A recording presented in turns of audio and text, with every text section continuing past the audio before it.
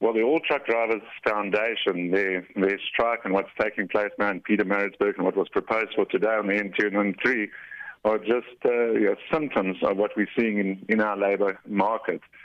Currently, we have approximately 7% of our labour force made up of migrant labourers.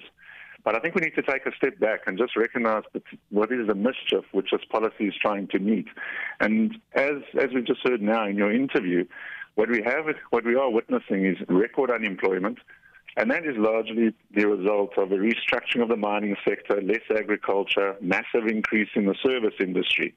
You take that, you combine that with a young population, apartheid legacy of discrimination and the provision of education and distribution of skills, put that with a slow growth rate, and you'll see that we cannot create jobs quickly enough. So there's a recognition of unemployment and the need to create employment. So that's one of the first objectives of this policy. And I will get to the quotas, which is probably the most controversial aspect of the policy. But the second leg of this policy is the protection of the rights of migrants and refugees.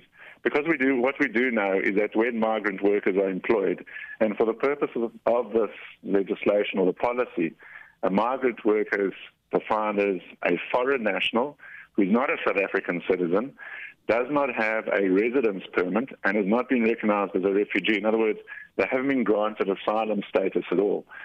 And in terms of our current legislation, labour laws, etc., there's no protection for such migrant workers.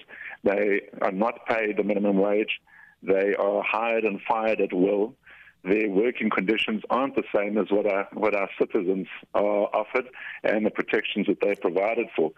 So there is that need to bring that in line insofar as migrant workers who are legally entitled to work in South Africa is concerned. So let's continue with migrant workers, because the proposed amendment bill proposes a framework that will enable the minister to set quotas for employment of foreign nationals. Now, if brought into law, can the Labour Department even force private companies to limit the number of foreign nationals that they employ? So one of the legs of this legislation, and it's the fourth one which I was getting to, is actually an increase in the inspectors which will be available to actually attend at private companies and to determine what number of those employees are foreign and which are South African citizens.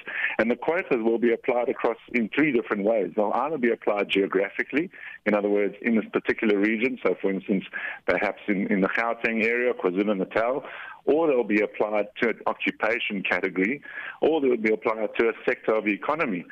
So a sector of the economy could be anywhere from hospitality, tourism, construction, and the like.